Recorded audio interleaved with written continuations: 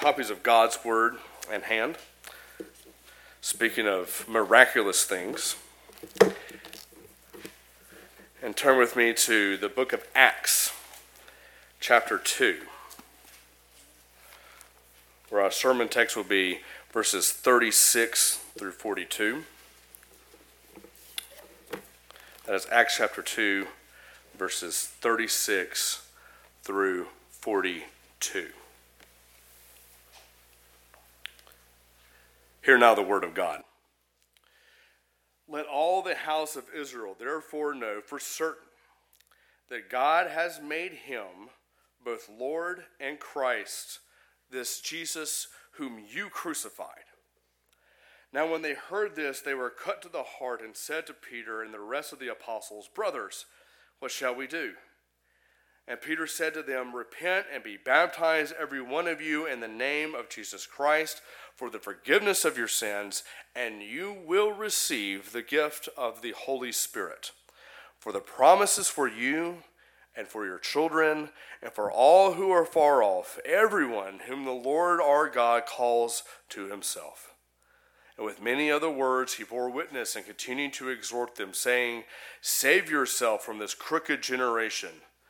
So those who received the word were baptized, and there were added that day about 3,000 souls. And they devoted themselves to the apostles' teaching and the fellowship, the breaking of the bread, and to the prayers. Let's turn to the Lord in prayer. Our Heavenly Father, the words that we have just read are not the words of man. They are the words of a holy God. And they were just read by the mouth of a sinner. And they went into the ears of those who are also sinners. Father, what we ask, we do not deserve. What we ask for, we do not deserve. But we're going to ask for it because you are a gracious God who saves sinners. So, Father, we would ask that this word would act as a two-edged sword, that it would cut us into our hearts, just as it did these Jews at the day of Pentecost. And that, Father, the other edge of the sword would bind us, would cauterize the wound, that we might be conformed into the image of your Son, Jesus Christ. Father, may your glory be put on display through this word and then through our lives today. And it's in Jesus' name that we pray. Amen. So this morning, in the Sunday school hour, I gave a little bit of my testimony. And one of the things that I spoke about was when I was 5 years old, my parents divorced over religious differences. The main difference was, it was a pretty big one. My dad was Presbyterian and my mom was Pentecostal. If you don't know much about the Pentecostal faith, Pentecostals believe in the ongoing use of the charismatic gifts. Things like miracles, prophesying, and most specifically speaking in tongues. When we come to this text, this is all taking place at Pentecost. Pentecost is an important event, and it's full of these miracles, full of this tongue speaking, and something that was a big part of my life when I was young at my mother's church. Now, one thing that was always emphasized in my mother's church was the work of the Holy Spirit, but only as it was manifested in these miracles. Now, we as Presbyterians do not believe that the time for the miraculous gifts has come and it is gone. We believe that gifts of tongues and healings and stuff like that, that these were given to, like I was saying in the children's sermon, to confirm the word. Like, how do you know that Jesus has the authority to forgive sins? Because he says, rise, take up your bed, and go home. And what does the guy do? He rises, he takes up his bed, and goes home. How can you trust that Christ Jesus is a Savior for sinners? Because he did that. How were the Jews able to trust that when Peter stands up and says that Joel 2 has been fulfilled in their healing, that it actually has miracles? But now here we are 2,000 years later. Hasn't it been confirmed to us already? It seems that when you read through the New Testament, that these miraculous gifts served a temporary purpose. Actually, even when you read Paul's letters, as you're early on in those letters, he talks about miracles and things like that. But when you get into the later letters, he doesn't mention them anymore. Why? Because he didn't see them as having a continuing significance. And so, though I disagree, I disagree with my mom's church, with the Pentecostals, and how these miracles worked and how the Holy Spirit works. But in my life as a Presbyterian, I see maybe another issue.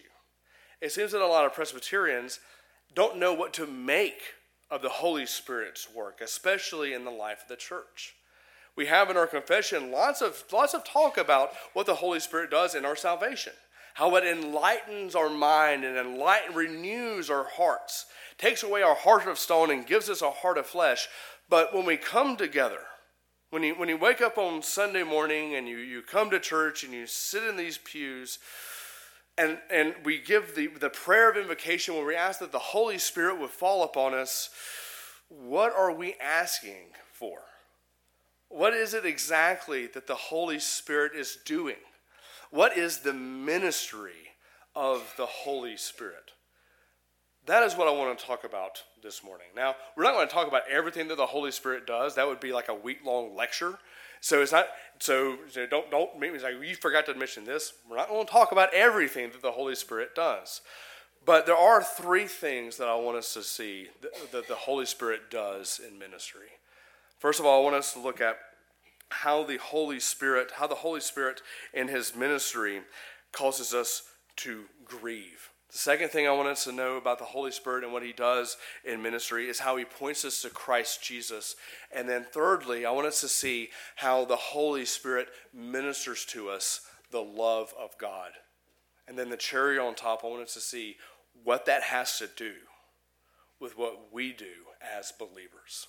What the ministry of the Holy Spirit has to do with the ministry of Salem ARP. And so our text today comes, as I mentioned, in the aftermath of Pentecost.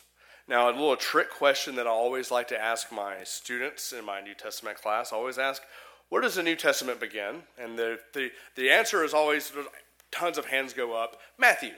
That's the first gospel. That's where the New Testament begins. My Bible, even when you open it up to it, it says New Testament. But that's not actually right. The New Testament doesn't actually begin. The New Covenant doesn't actually begin until our text today, Acts chapter 2. Because here's the thing, the new cannot come until the old has gone away. And so when you get into the Gospels, the ministry of Christ, you're in kind of this weird gray zone. The old is dying, but it's not quite dead. And the new is being birthed, but it's not quite born yet. It's still to come. And what is it waiting for? The accomplished work of Jesus Christ. His work is not accomplished until the hour of his glorification, when he is crucified, dead, buried, and then risen again. And then as he's ascending into heaven, he has these 120 disciples who are now called apostles. They're waiting in the upper room. He says, wait until I send the helper. Wait until I send the Holy Spirit. And so they sit there in that room and they wait and they wait. And then in Acts 2, at the Feast of Pentecost, there's a sound like a mighty rushing wind. The room is filled with the Holy Spirit. Tongues of fire descend upon the heads of those in there. They come out of the room. They begin to speak in tongues. And by tongues, I don't mean gibberish. Actual languages that other people were able to hear and understand. And they say to each other, we hear them proclaiming the mighty works of God in our own language. What is going on? They begin to think, well, perhaps they're drunk. And so this rumor gets spread that they're drunk in the morning. And then Peter comes to him and says, no. They're not drunk. It's only the ninth hour. This isn't alcohol that has done this.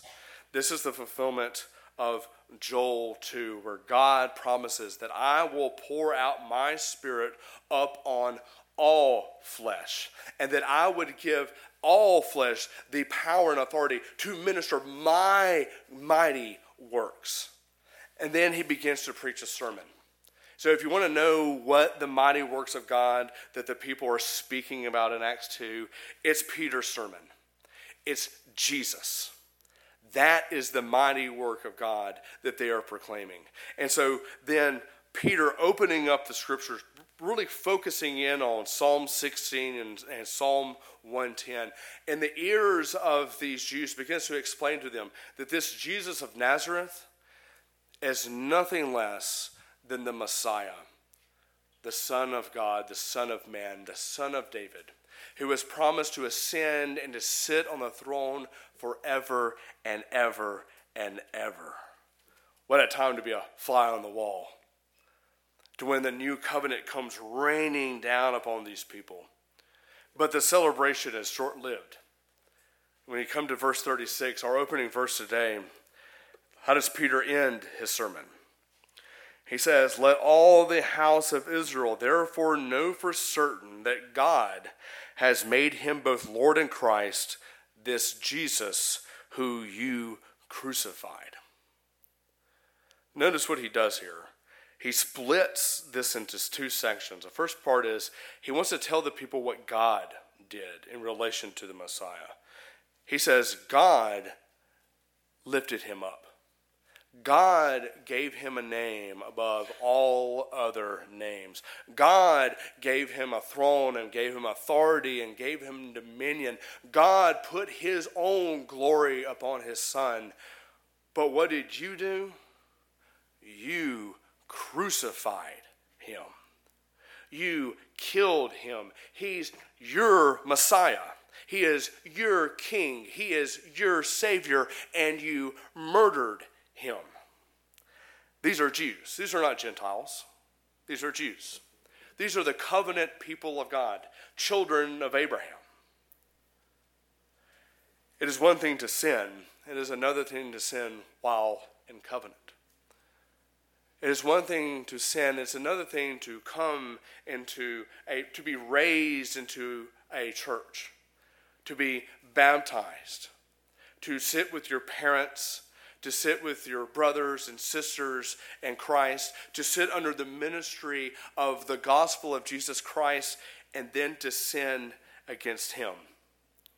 It is one thing to rebel against authority. It is another thing to rebel against love. But when a Christian sins, that's exactly what he does. What does this do to us? Shame? Does it bring guilt? Does it make you feel about this low? It should. But that's a good thing. That is a wonderful thing. Because that is a work of the Holy Spirit. I speak to students quite often who deal with guilt. A lot of times it's things really that they shouldn't even feel guilty about. There's one student that I taught in Hattiesburg who had parents who were getting divorced, and he had a lot of guilt about that. And it was causing him to act out a lot. And I would talk to him a lot about like why he would do these things. Like I'd come to school and I dedicate myself. Like I'm going to do better. And then I'm 30 minutes into it, and I'm already being sent to the principal's office. What is wrong with me? There was a lot wrong with him. But you know what wasn't wrong with him? What was right about him is that he knew that there was something that was wrong with him. That is a lot more than can be said for a lot of us. When Jesus is speaking to the Pharisees, this is the chief thing that is wrong with them. It wasn't that they weren't sinners. It's that they did not know that they were sinners. They did not know they needed a physician. They did not know they needed a Savior. These Jews here today, they have come to understand that they need a Savior. They have come to understand their guilt, that this is their King, that this is their Messiah, and they killed him. We often don't want to think about guilt for sin, do we? We live in a world now where when it comes to the proclamation of the gospel, we would much prefer to tell people how if they just believed in Christ, things will just start going better for them. Well, you've experienced some type of injustice. Somebody said something mean to you. Maybe there's a sickness or something like that, or maybe there's some type of mental suffering that is going on, and say, well, if you just believe in Jesus, well, then he'll just heal all that. And I'm not here to deny that Christ doesn't do that. When Christ ministers, he brings with him a part of that new heavens and new earth. But friends, that's not why we go to the cross. The cross is not a hospital for sick people. The cross is a refuge for sinners seeking refuge from the wrath of God for their sin. In Acts chapter 8, you have the story of Philip ministering the gospel to an Ethiopian eunuch. Not going to get too much into what all that implies, but needless to say, the man had suffered some grievous injustice in his life. He had suffered. He is laboring probably under the servanthood of a king or a queen or something like that. Philip sees this eunuch riding in a chariot, and it would have been very easy for Philip to run to him and say, look, it's very clear that you've undergone some pretty rough stuff here. Let me tell you about how Jesus makes it all better. No, he runs to him and he says, what are you reading? And the Ethiopian says, I'm reading about this suffering servant guy in the scroll of Isaiah, and I have no idea what it's talking about. He says he's pierced for my transgressions. What does that mean? Is this Isaiah speaking, or is he speaking of somebody else? And then Philip opens up the text to him, and he says, this is about Jesus Christ, who was pierced for your transgressions, who God was pleased to condemn for your sin, for your, not your shortcomings, but your willful disobedience against God. He doesn't mention the fact that he's a eunuch. He doesn't mention the fact that he's a slave.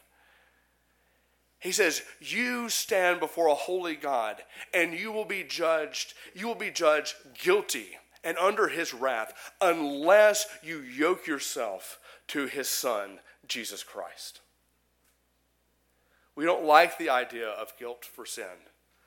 It's much easier to point to injustice or pain and suffering. And it's no doubt that many of us have come to Christ because of things like that. But here's the thing.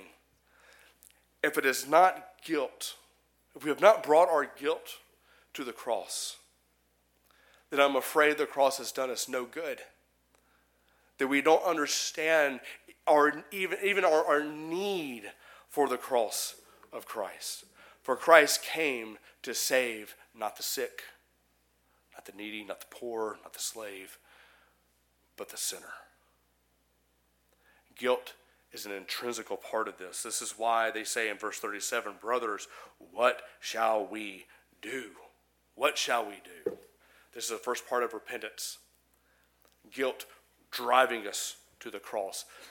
But this leads us to the second work of the Holy Spirit, because the Holy Spirit is not content to just leave us there in despair and in guilt.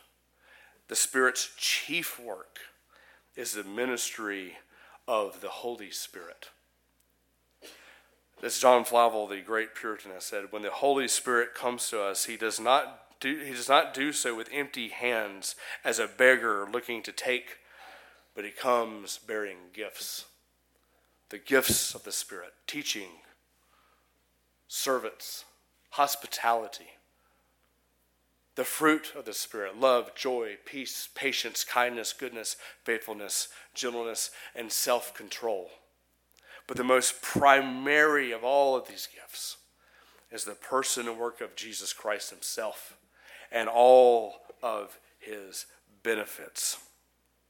He brings to us the blood that poured from his wounds so that our wounds might be healed. He comes bearing divine forgiveness because Christ has accomplished what is necessary for our salvation.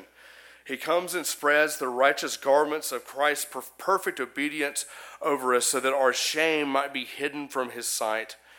And isn't that a wonderful thought? That God omnipotent, God all omniscient, and all of his knowledge and all that he is, if you are in Christ, cannot see your sin. It is cast into the sea. It is out of his sight. He looks at you and he sees a beloved son. Though you are a wretch, you are righteous in his sight, purely because he saw fit to give to you the work of his Son, Jesus Christ. And now you are not just his, you are in him. This is what the Spirit's chief work is. When you study theology, like I studied it in seminary, the most difficult thing for me to study was pneumatology, the study of the Holy Spirit. You know why? Because the Bible doesn't say much about him. You know why I don't think the Bible doesn't say a whole lot about the Holy Spirit, exactly who he is and what he's like? Because the point of the Spirit's ministry is to point. It's to point to Christ. He doesn't point to himself. He points to Jesus. Do you want to know if you're indwelt by the Holy Spirit? Don't look for miracles. Don't be like me when I was 8 years old trying to speak in tongues. Ask yourself, do you cherish Christ? Do you look for him? Do you look to him for your salvation? Do you look to him for everything in your life? For forgiveness for being a poor mother, a poor husband, a poor father, for being a poor son or daughter? Do you come to him because you want to be reconciled to God? Is that the case? If you do, that is the Holy Spirit's ministry. The natural man does not want this. It was not through works of the law that you came to know the Spirit. It is through the grace of God. We came to love Christ, as Paul says in Romans 5:5. God's love has been poured into our hearts through the Holy Spirit who has been given to us. And this is the third work of the Holy Spirit, the ministry of love. He ministers guilt, he ministers Christ, and then once he has ministered Christ, he ministers the love of the triune God. St. Augustine of Hippo, I believe, rightly said that the Holy Spirit is the bond of love within the Trinity. That the Father loves the Son is the beloved, and the Holy Spirit is that love. Well, what does that have to do with us? What does that have to do with being a Christian and our love for God and our love for one another? Let me read for you just a smattering of different verses from Jesus' high priestly prayer in John 17. Jesus says, Father, the hour has come, glorify your Son, that the Son may glorify you. I have manifested your name to the people whom you gave me out of the world. Yours they were, and you gave them to me. The glory that you have given to me, I have given to them, that they may be one, even as we are one. That we, the church, might be one, even as the Father and the Son are one. I in them, and you in me, and they may become perfectly one, so that the world may know that you sent me and loved them even as you loved me. I made known to them your name, and I will continue to make it known, that the love with which you have loved me may be in them, and I in them. You see what that's saying here? It's not that you're not just merely the object of divine love. You're a participant in divine love.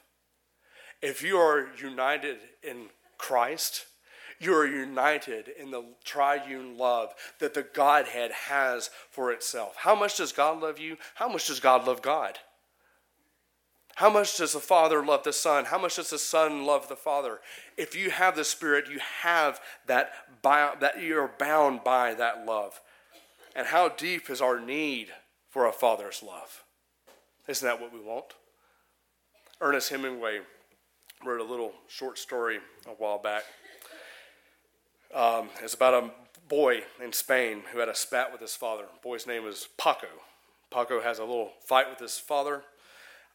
He runs away. He roads to Madrid. His father seems to be okay with it until his father hears back from his son that his son has given himself over to be a bullfighter. Well, that's a very dangerous profession. And the father hears that and he says, well, I don't want my son. I don't want like this fight to drive my son to his death.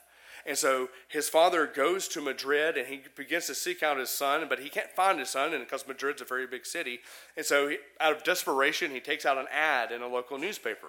And in this ad, he says, "Paco, meet me at the Hotel Montana at noon on Tuesday. All is forgiven. Love, Papa." And this is how Hemingway finishes the story. Paco is such a common name in Spain that when the father went to the Hotel Montana the next day at noon, there were 800 Pacos waiting for their father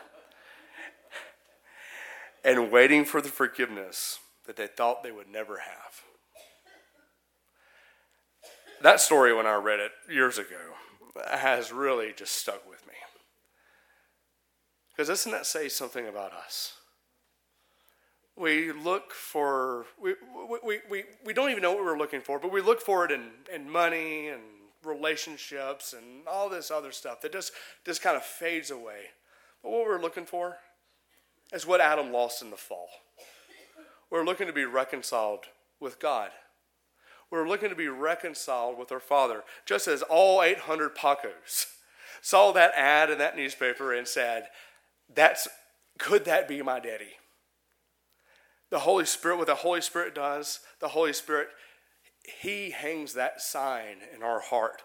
All is forgiven. Love your Heavenly Father. He doesn't put it out there for us to come to it. He puts it right in here. It's never far away from us.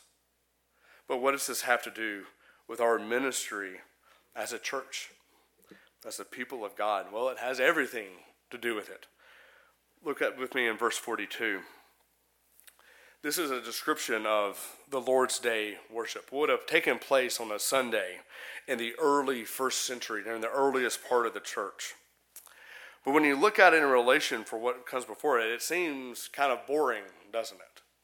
I mean, you've had rushing wind, you had tongues of fire, you had people speaking in tongues that they didn't know before, you have people repenting, you have people being baptized, and you have 3,000 people in one fell swoop all coming to Christ.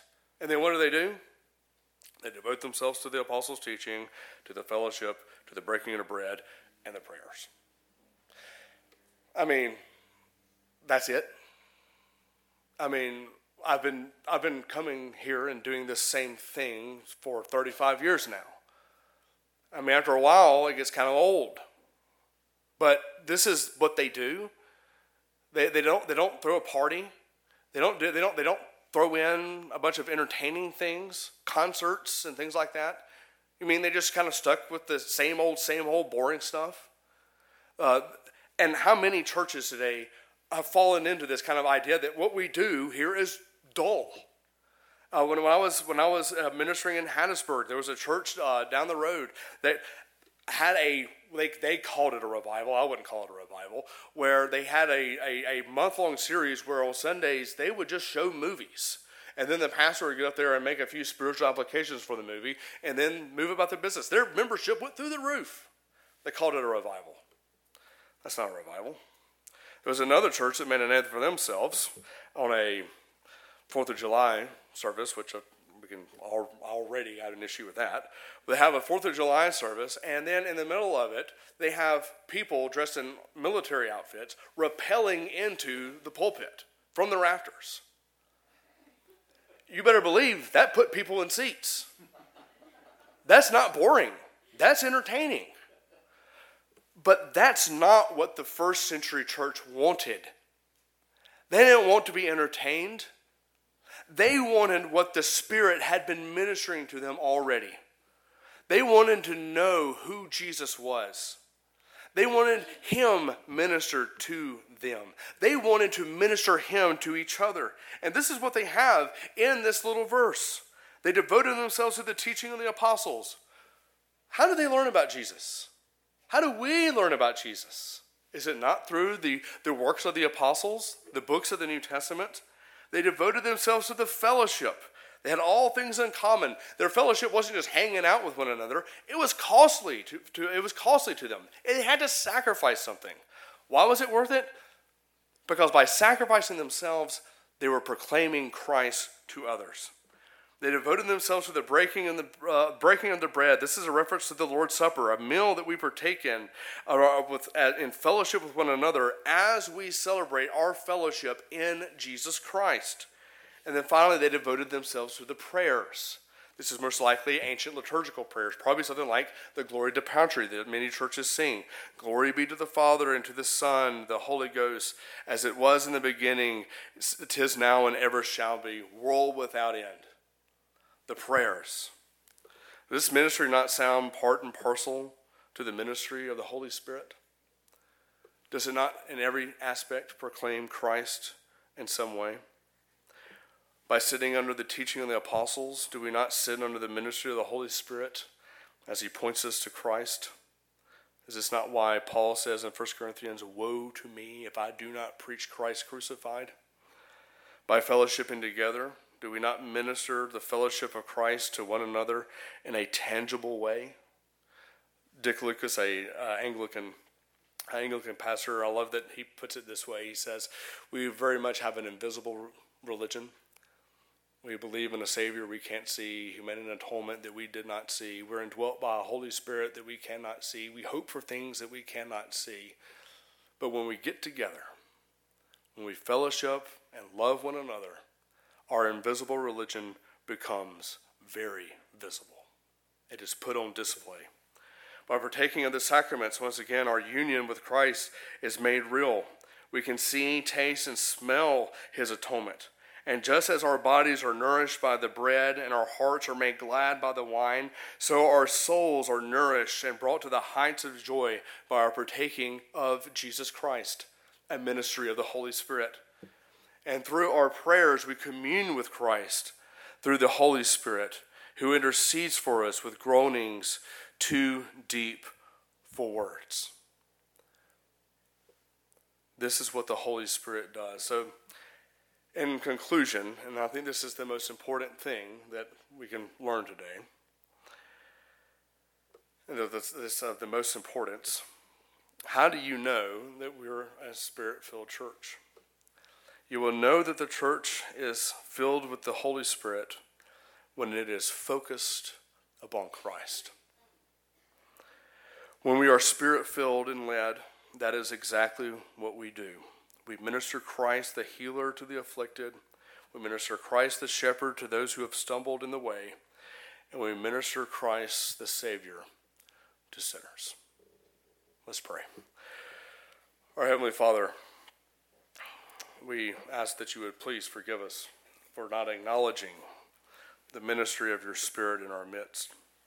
Father, we especially ask that you would forgive us for not focusing on who the Spirit ministers to us, the person and work of your Son, Jesus Christ.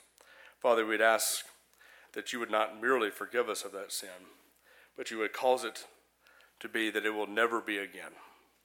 That we will be Christ-focused, and that we would become imitators of the Spirit as he ministers Christ to others. Father, we'd ask that you would do this in Jesus' name. Amen. Now let us stand together.